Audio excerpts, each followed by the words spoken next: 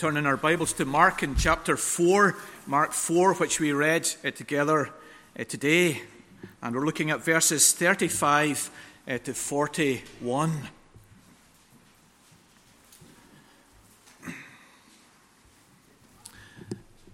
And in our service today, we'll be trying to learn the three lessons that we have here. Jesus weathers our great storms. Jesus works our great calms. And Jesus wants our great fear. Many of us have had a bad experience of crossing the Irish Sea on the ferry. One of the children mentioned that. For those who suffer from travel sickness, the experience was doubtless horrendous. Starting off along the Belfast Lough was pleasant enough, but when the ferry entered the open sea, everything changed. The ship rose and fell in the waves. People struggled to hold on to their belongings. The rain battered the windows. Nobody was allowed or wanted to go outside. Any thought of food or drink was the last thing from your mind. Everybody just wanted to get through this crossing and land at the other side.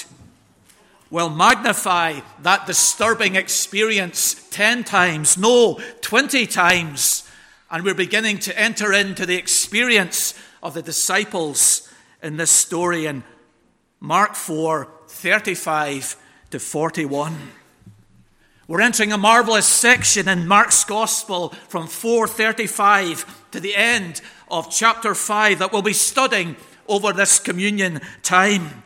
It's a section in which Jesus' power, his lordship, his authority is seen over ever more increasing, challenging circumstances.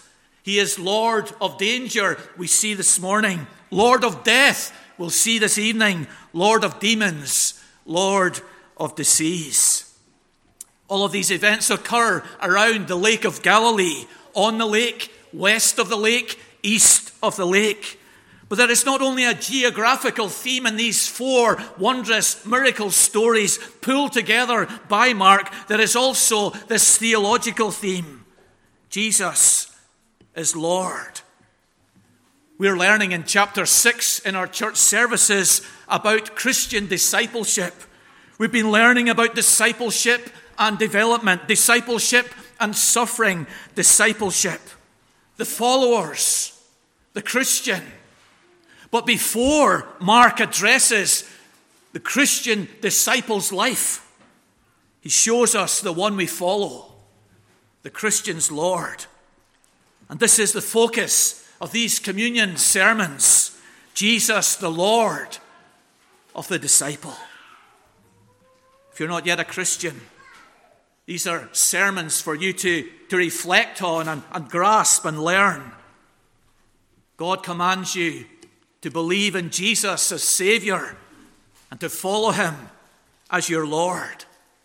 Set aside for these 2 weeks your fascination with political leaders or sports icons or historic legends and study Jesus in his greatness and lordship over every area of life and follow him. If you are a Christian, these 4 sermons on the Lordship of Jesus, I trust, will rekindle our devotion to him, our love for him, that we will see again his greatness and magnitude, and that we will give ourselves afresh to Jesus Christ as Lord over all. The first area that we're looking at today is Lord over danger in verses 35 to 41 of chapter 4. It's not just that he's Lord of nature, though that is there and reflective of Psalm number 8, but it is nature that is attacking and against the disciples of Jesus. And that's the point, that he is Lord over opposition, over danger, over turmoil and distress in our life. The area is bigger than nature. It's danger. And to emphasize the lordship of Jesus, the absolute greatness of Jesus, he uses the word great 3 times in this short paragraph. He uses it intentionally, of course, so that we remember the story. The readers of the original document of Mark, they had no computer or phone or book to look up this story as we have today. They had to hold it in their mind, and so often key phrases or words were repeated in the Bible stories for the story to be remembered. And so Mark uses great 3 times. And what a point that is, that God's word is to be remembered by us. If we can't remember God's word, the comfort of it, the challenge of it will be lost on us. And so in verse 37, he mentions the great storm. Verse 39, the great calm. Verse 41, the great fear. In storytelling, all of us are prone to exaggeration. We exaggerate either to retain the attention of those who are listening to us, or we exaggerate to exalt ourselves and impress others with how we've achieved. We may exaggerate the pain that we suffered in that event. We may exaggerate the size of the snake that hissed at us in the safari. We may exaggerate the strength of the wind that we cycled into for 10 miles. Something that is marginally bigger or strong is described by us as great. The overuse of great diminishes its value and reduces the impressiveness of the story. But there is no exaggeration in this repeated use of great. The storm was great. The calm was great. The fear was great. And our Savior, our Lord, the one who is the focus of this section in Mark's Gospel, he weathers our great storm. He works our great calm. He wants our great fear. Let's think, first of all, Jesus weathers our great storms. The disciples, the text says in verse number 36, they took him as he was. They took him with him just as he was. He had been teaching out of this boat. Such was the crowd that he left the shore, sat out in this boat so he could use the acoustics of the water to convey his message to all those around this shore in the northern region of Galilee. And they took him just as he was in the boat. They headed off, traveling across to the east side of the Lake of Galilee, where there was a majority of a Gentile population. Why Jesus wanted to go on that journey, we don't exactly know. We're not told here. Did he want a break from this crowd, as he sometimes often wanted to do? Perhaps it was in pursuit of his evangelical mission that he goes over to this side of the lake where the Gentiles majority are. We've already seen the type of boat that was used. The 26-foot long, 7-foot wide boat with the low sides, the 4-foot high sides. It had a maximum capacity of 15 persons. It was rowed by 4 rowers. And we can see and picture the disciples in this boat, the little side of the boat, allowing the water to fill this boat. The Sea of Galilee, as we've learned before, lies 700 feet below sea level, surrounded by hills, Mount Hermon reaching up to 9,000 feet, and the warm air from the top of Hermon meeting the cold air from the depths of Galilee causes these horrendous and unusual storms on this Lake of Galilee. Today, fishermen on the Lake of Galilee call such a wind sharkia, meaning shark. The word in verse number 37, whirlwind, can be translated hurricane. Here was a ferocious, deep, powerful storm, a great storm on the Lake of Galilee. Verse 37, already filling with water, is literally was being filled. Yes, they were trying to empty the boat as best they could, but the water was coming in faster. Not only was the storm outside of them in the lake, the waves were entering, the water was entering into the boat where they were. A great storm. And they were vulnerable in that storm. In that storm, there are two different reactions noted. One of Jesus, a reaction of faith. Some authors think that Jesus was asleep because he was exhausted from his work preaching most of that day. Now he is tired, and someone extremely exhausted would sleep through such an event. Others find the source of his sleep in his consciousness of omnipotence. He is the Lord God of heaven, and he has all power. But perhaps the best understanding is to see the faith of Jesus. Here he is, as Edwards puts it, his complete trust in God in the midst of adversity. He's asleep. It's not an unconcern for the disciples. It's not an indifference to their troubles and situations. He is trusting in God. By contrast, the disciples in this storm, as you and I would be, are terrified. And their terror, their fear of losing their boat and losing their life drive them to this question that they asked Jesus, a question of rebuke in verse 38. Teacher, do you not care that we are perishing? Jesus was with them in this great storm. How brilliant that is for us, isn't it?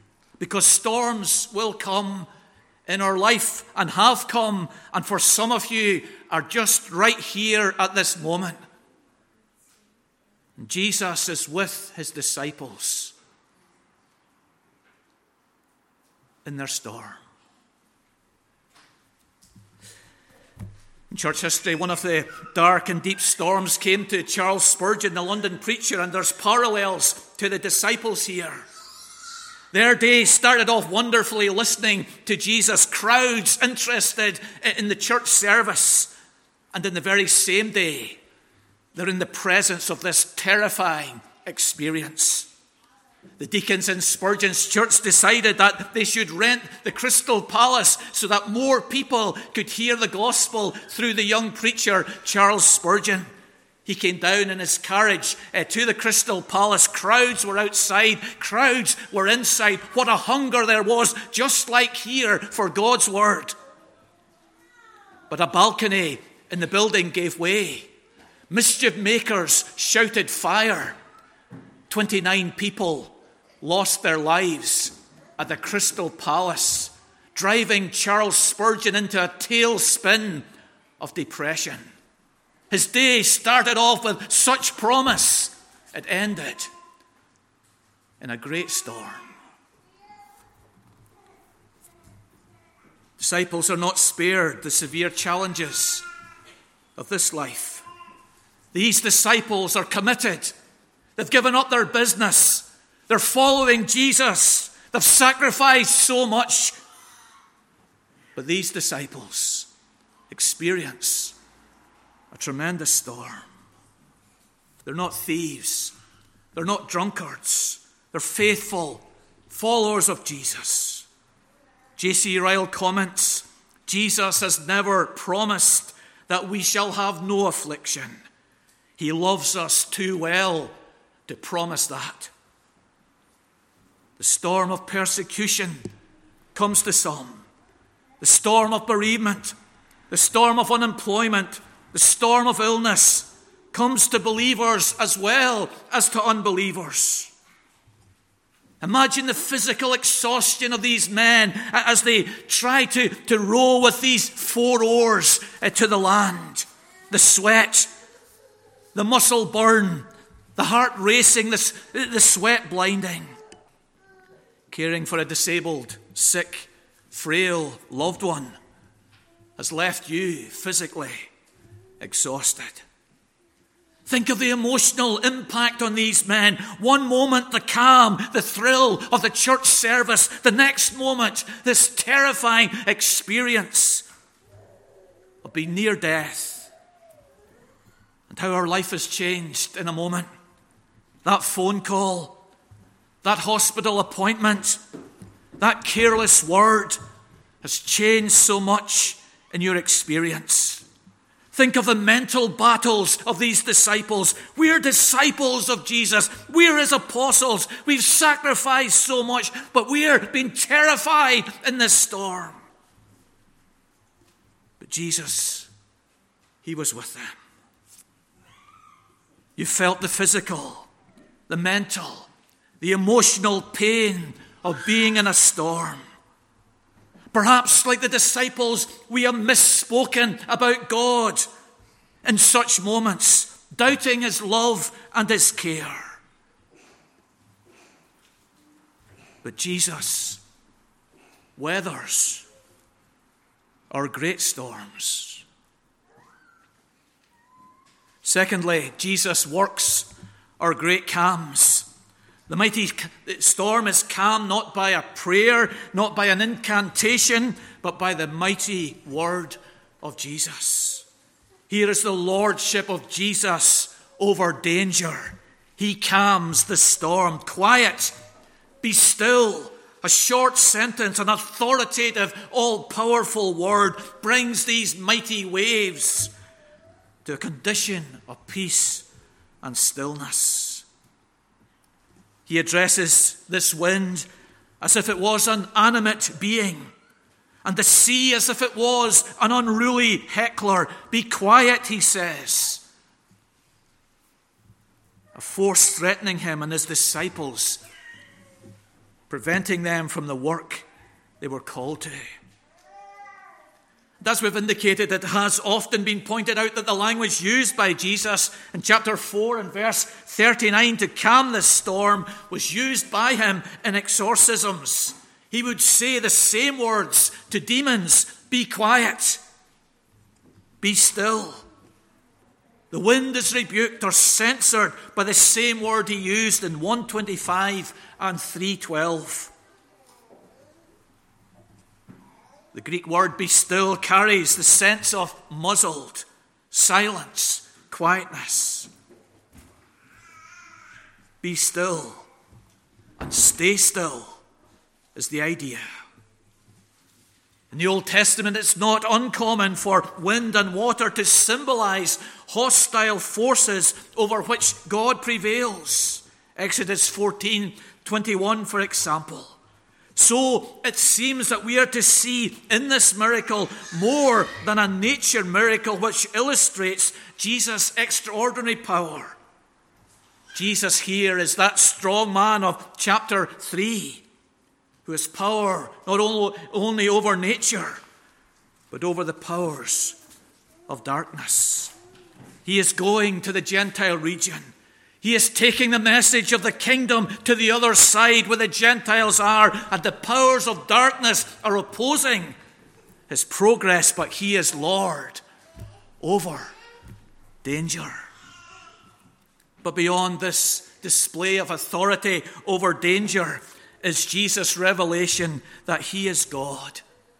Many occasions in the Old Testament we have this unique attribute of God, that he has power over the waves and the sea, especially in Psalm 107, 23 to 32, which is reflected in Mark's account here.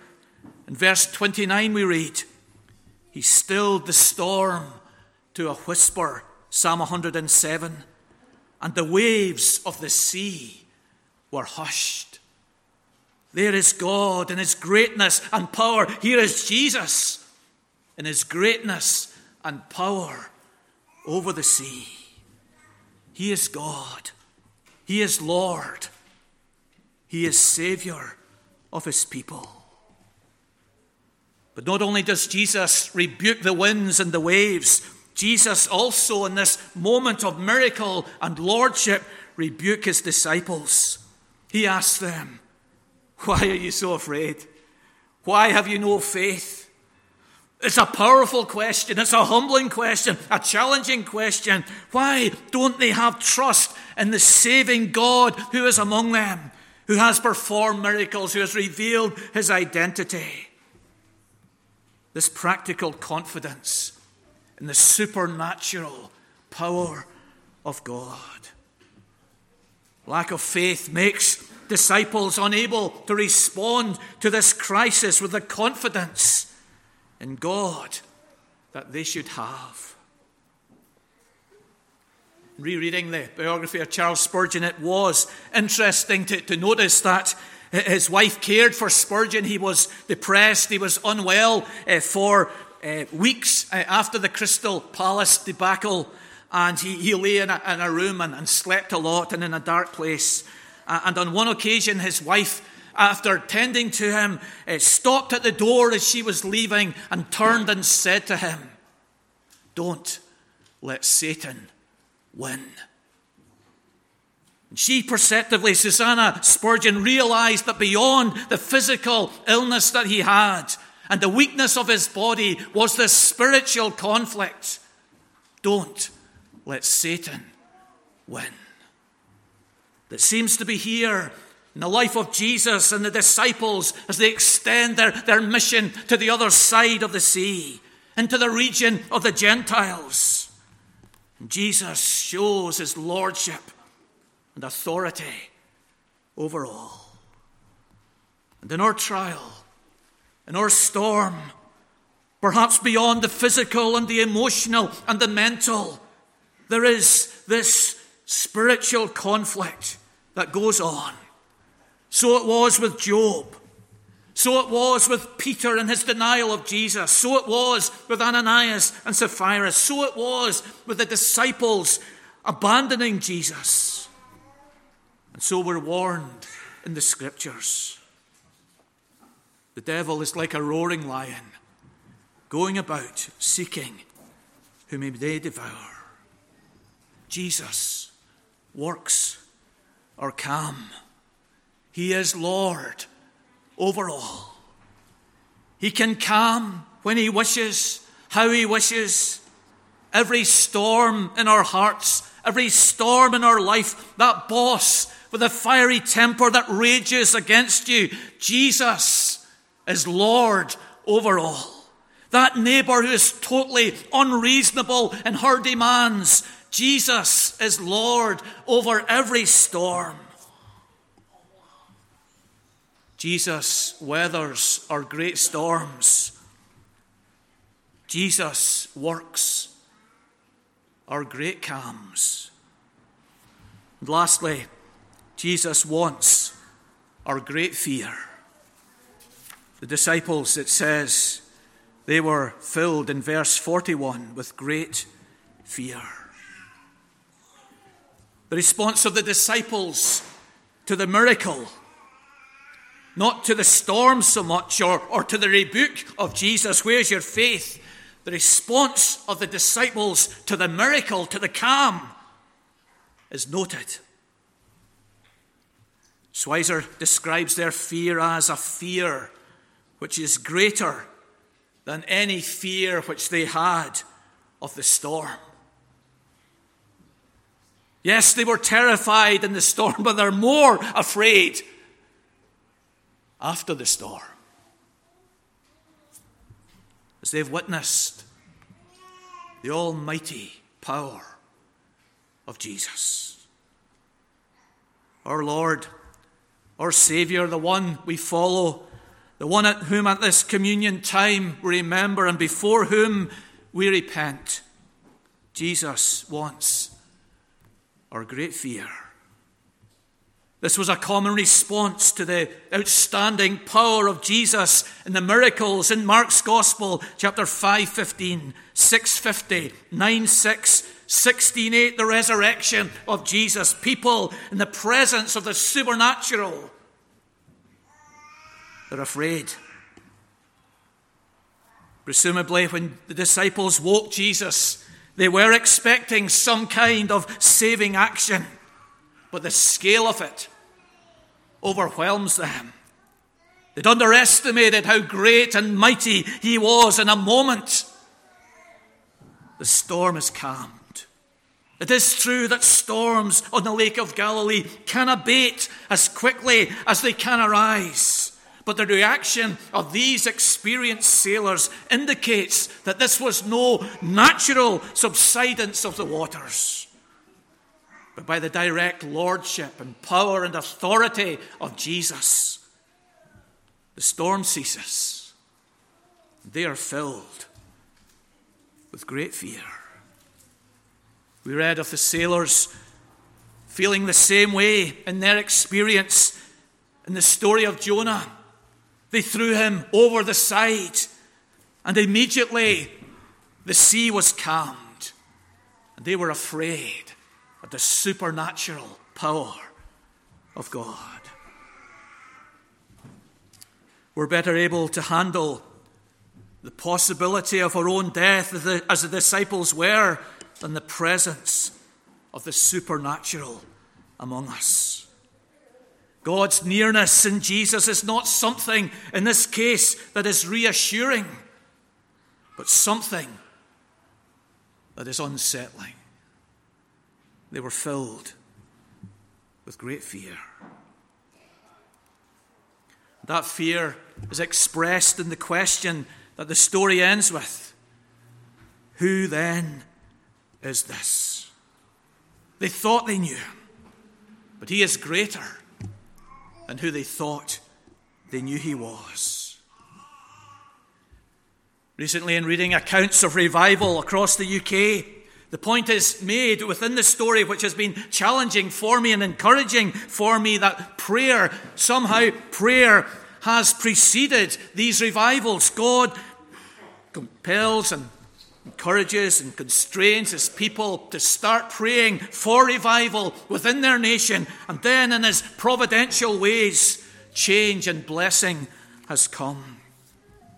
But it's added by those who have experienced such an outpouring of God's Spirit and blessing that the experience was unsettling. And they advise that we're to be careful what we pray for.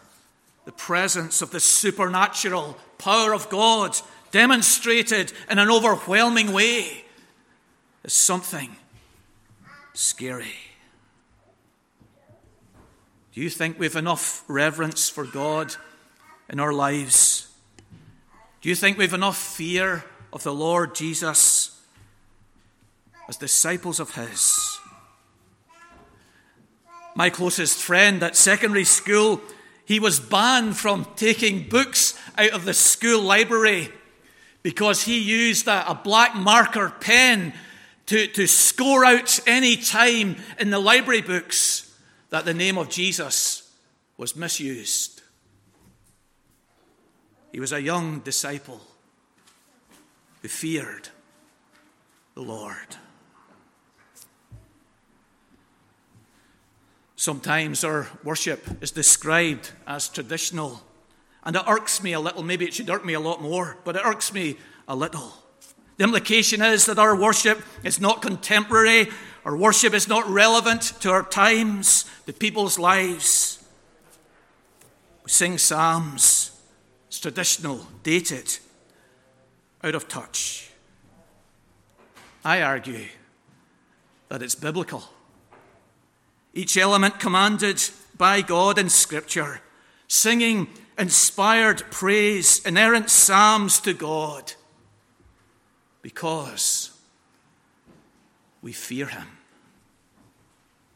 We don't want to sing fallible, wrong, disrespectful words to one who is so awesome.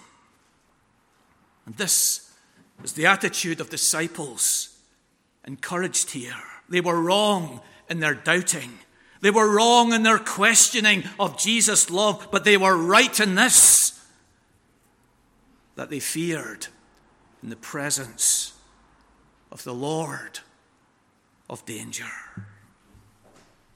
As we come to communion next Sabbath day, let us reflect on the greatness of Jesus.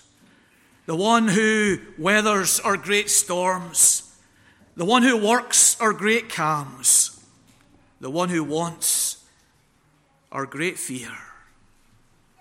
It has been a precious story within the Christian church. The early art includes this story as it depicts the church in the presence of a storm, as the church went through the 10 cycles of persecution under the Roman Empire. Storms will come. Storms are here in our families and in our lives. But Jesus is with his people in their storms, and he will deliver us either in this life or after this life is over. But more important than our rescue is his revelation.